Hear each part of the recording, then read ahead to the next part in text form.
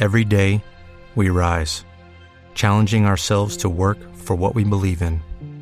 At U.S. Border Patrol, protecting our borders is more than a job. It's a calling. Agents answer the call, working together to keep our country and communities safe. If you are ready for a new mission, join U.S. Border Patrol and go beyond. Learn more at cbp.gov/careers.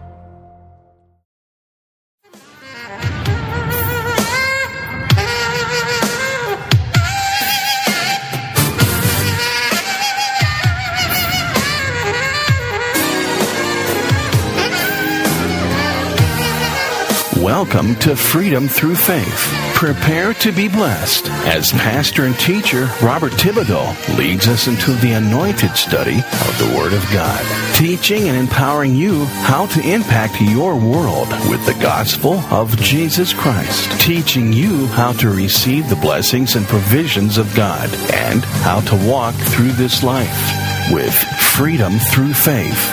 And now, here's Pastor Robert Thibodeau. We now rejoin today's message, already in progress. How are we going to show God that we are truly ready for revival? Well, that's what brought this study aboard. That's why we're doing this.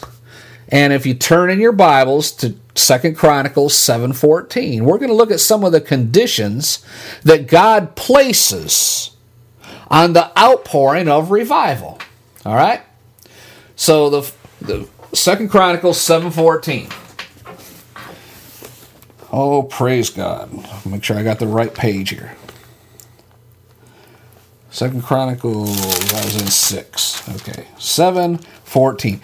If my people, which are called by my name, shall humble themselves and pray, and seek my face, and turn from their wicked ways, then will I hear from heaven, and then will I forgive their sin, and then I will heal their land. I put a couple extra thens in there for emphasis. First of all, God is looking for people to revive, isn't He? If my people, not if people in America will pray. No, He says, my people. These are those who are already born again. It is not going to take a nationwide sweep of 330 million people to simultaneously pray.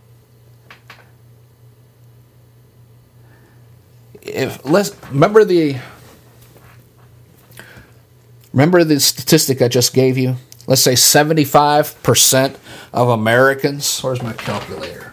75% of Americans, of 330 million people, are claiming to be Christian. That's 247,500,000 professed Christians. But yet out of that, 25%,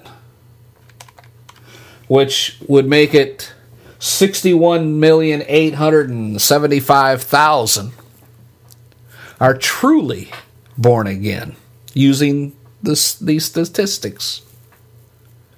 It's not going to take the 330 million. It's not going to take the 275 million. It will take the 61 million. And as a percentage, might as well do this.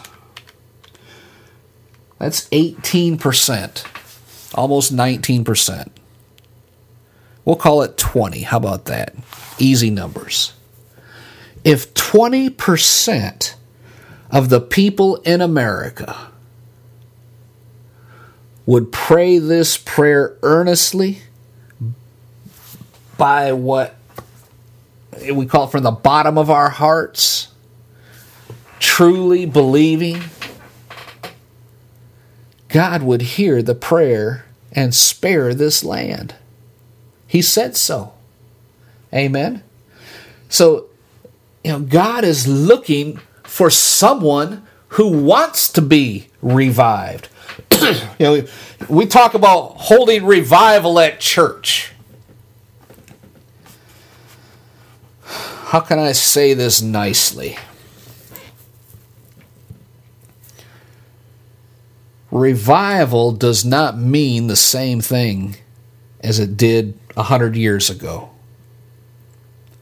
100 years ago, if you were having revival, it was the pastor's attempt to bring spiritual renewal to his town and community. The plan might be the same in today's American churches. But how many of these churches, with today's modern transportation systems, you see, back 100 years ago, there might be a population of 2,000 people in this town. It might have 4 churches, 5 churches tops. And 90% of the people were going to church. So when a church held revival for their community, 90% of the people were going to turn out.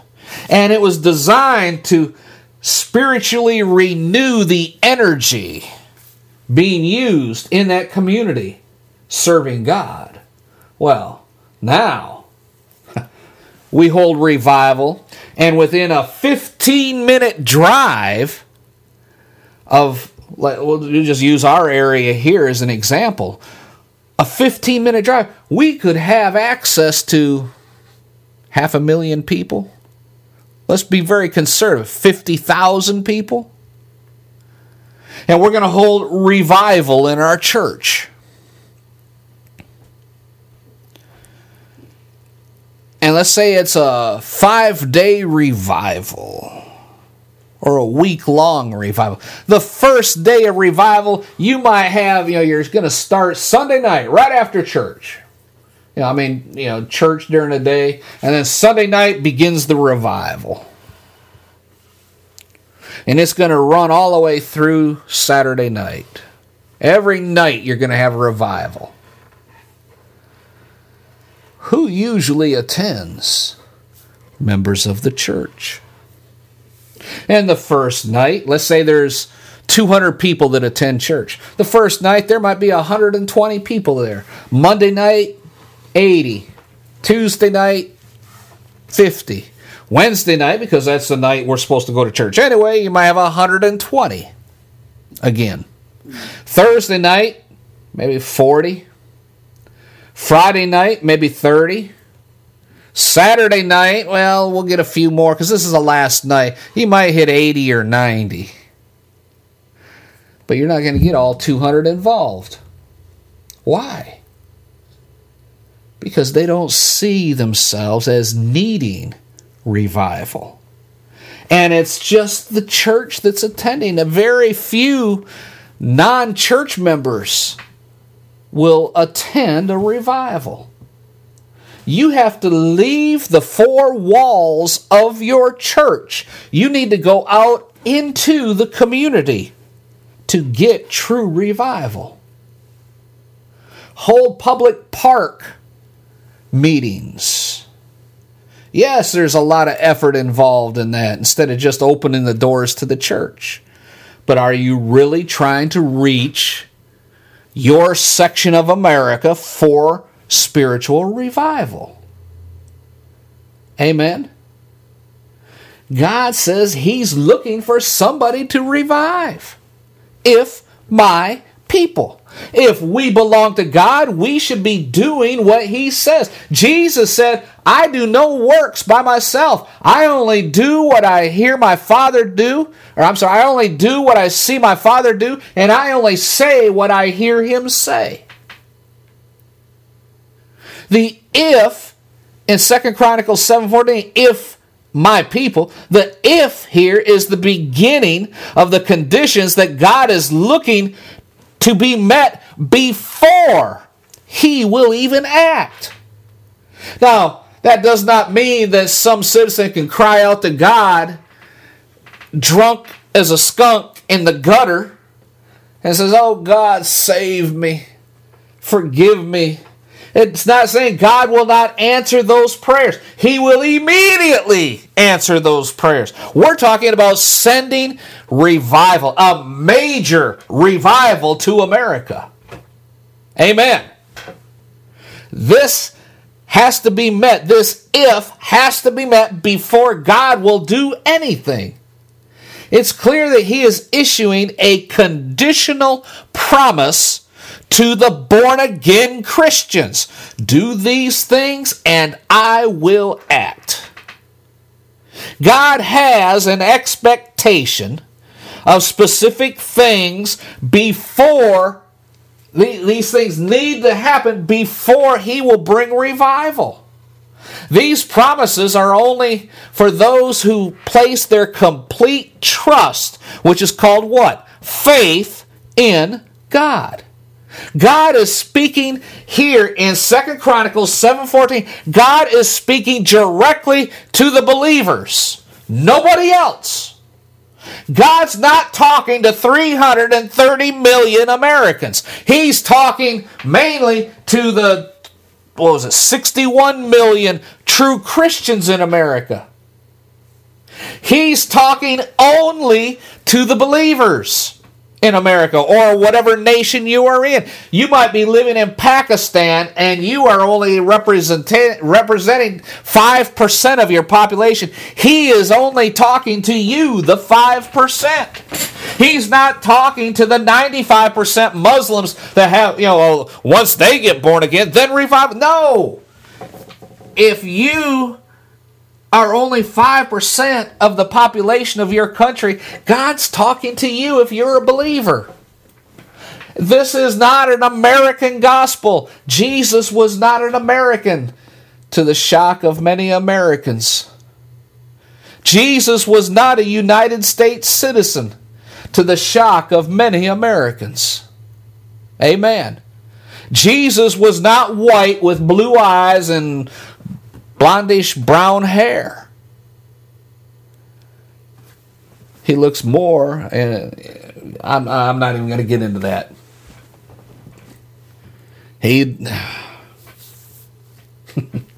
Okay, Lord.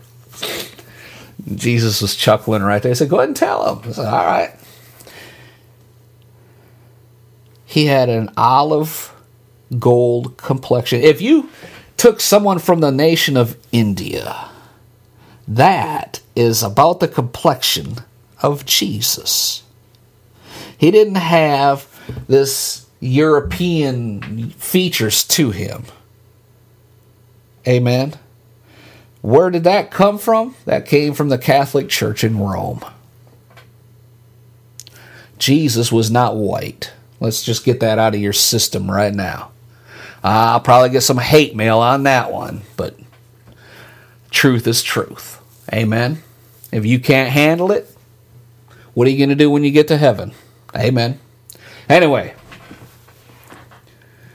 we must understand that revival in 2 Chronicles 7:14, this is an exclusive deal that God offers only to his people.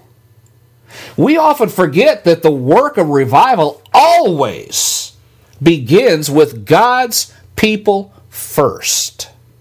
Why? Why, Brother Bob? Why is that? Well, God must first renew his people before the real work of winning the world can take place. You see, the work of revival must begin with God's own people, but is never meant to stop with God's own people.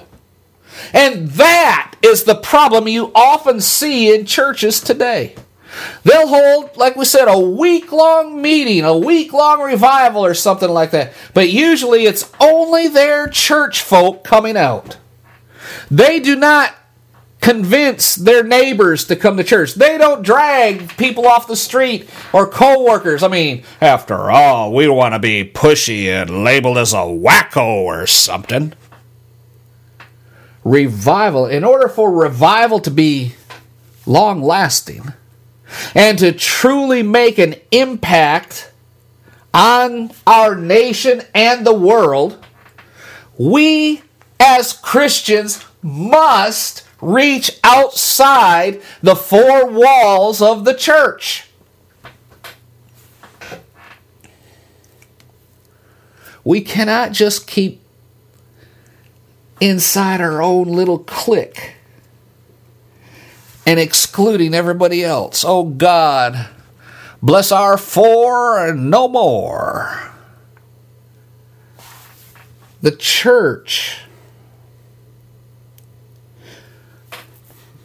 What is a term that's used to describe a church building? Often it's called a sanctuary.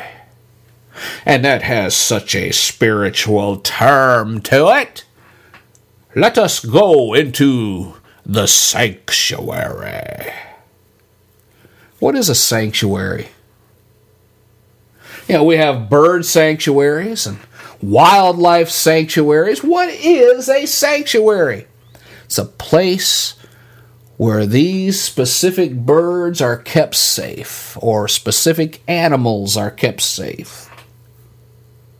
So, a sanctuary of a church is a place where the people of God can go and feel safe.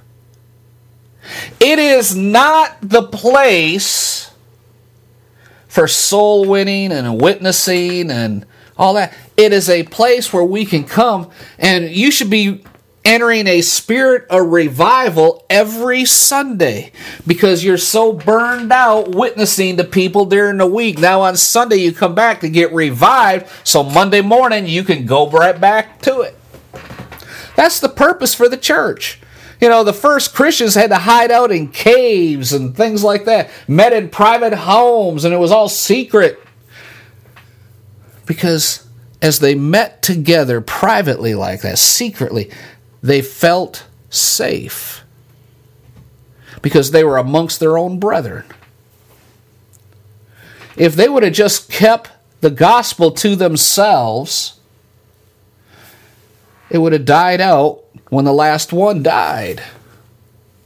But no, the church was growing rapidly because the disciples and the born-again believers wouldn't stop talking about the resurrection of Jesus.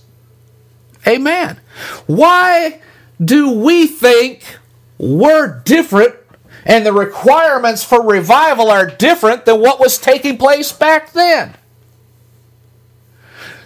Back 2 Chronicles 7:14 again says, if my people, we harped on that, who are called by my name, God calls us out from among the world.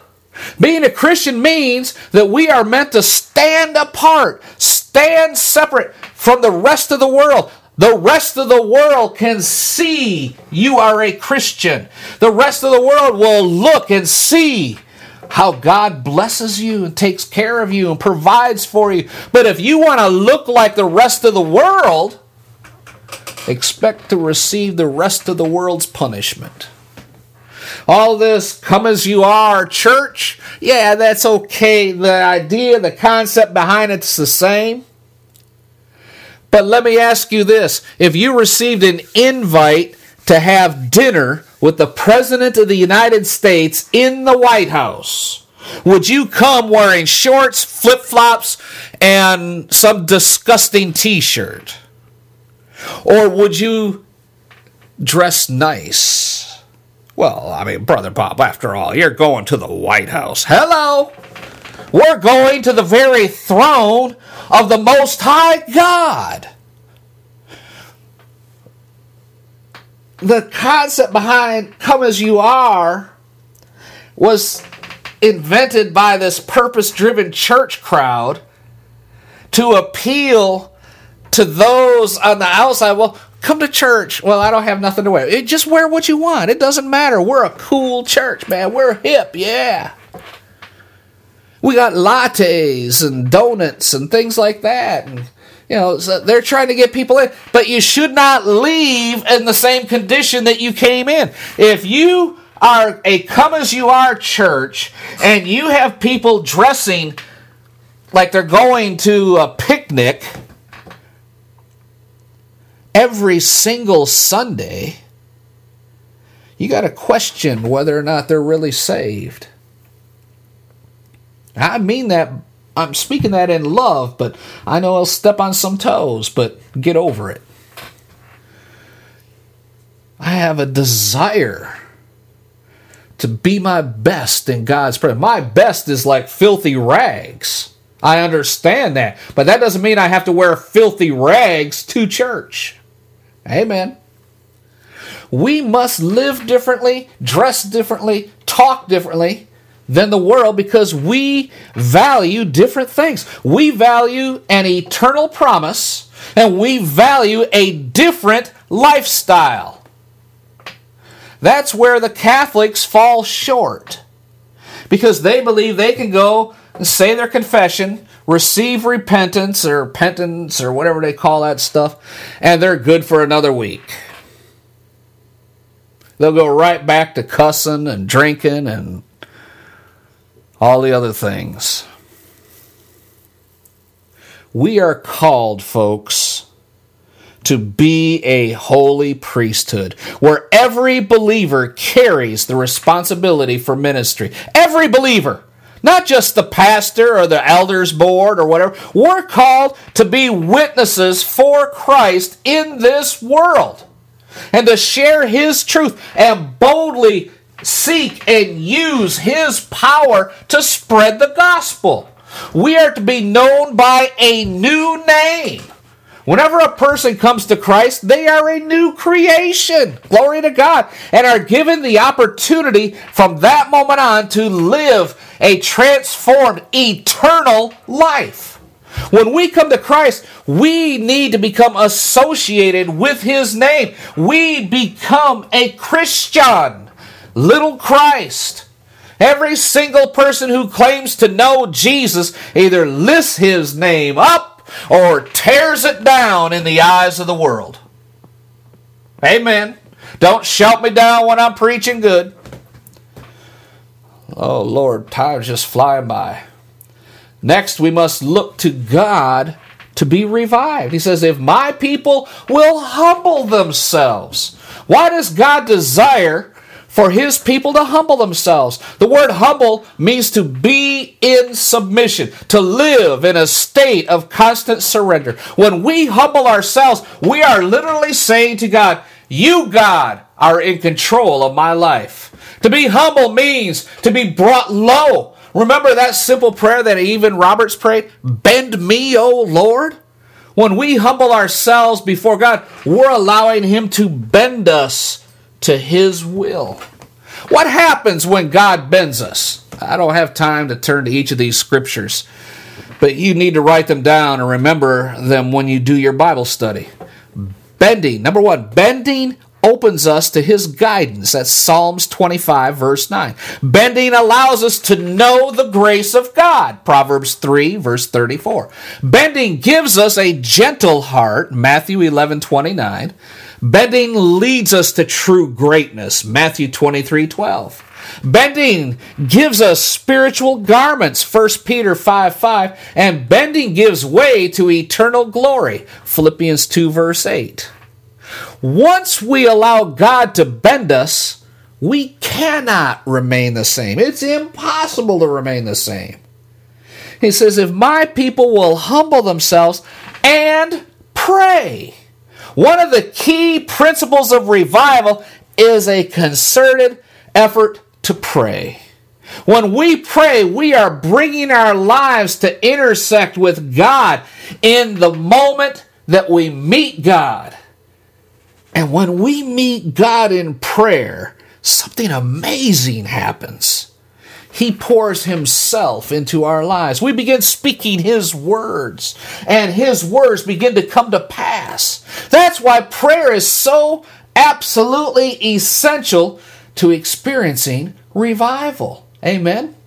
Prayer is the foundation of a growing relationship with God. And without prayer, that relationship will never grow. We We need to go deeper with God if we ever want to experience true revival in our personal life. Each and every day, we make a decision to either build up that relationship with God or to settle for the status quo of where we are now in our relationship with God. You see, the principle of prayer is supposed to flow out of the New Testament church. I mean, in Acts 1:14, you see prayer needs to be a continuous aspect of the church. Prayer was a major part of the life of the early church. Acts 2:42 shows us that. Prayer is vital to seeing God display His power and greatness. That's in Acts chapter 4, verse 31. I would venture to say that, at least in America, the church is lacking in all of those areas. Amen. Does that offend you? Good. Because I meant it to. I'm not here to try to tickle your ears and make you feel good. Especially if you're a preacher listening to me. When's the last time you canceled your sermon series? When's the last time you canceled the praise and worship and just spent 2 hours in a prayer service? When is the last time you called for a week of special prayer meetings? When's the last time that you actually have someone come forward during the service because they needed prayer? When's the last time you prayed for someone's healing and they received it instantly in church, publicly? If you cannot answer any of those questions, perhaps you, pastor, you, preacher, need to spend some quality time before the Lord in prayer yourself. Amen. Go ahead, write me your letters. I don't care.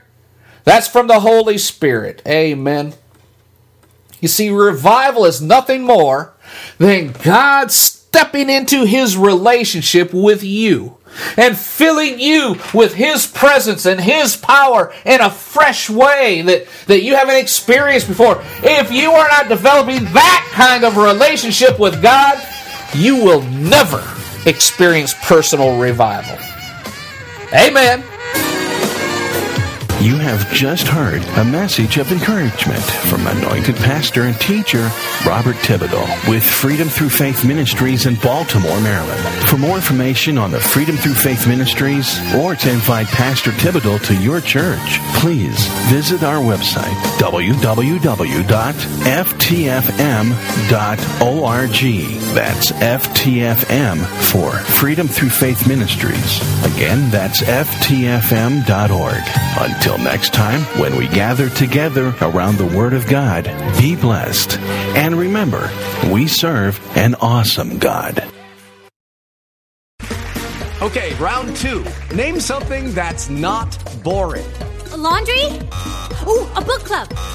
Computer solitaire, huh? Ah, sorry, we were looking for Chumba Casino.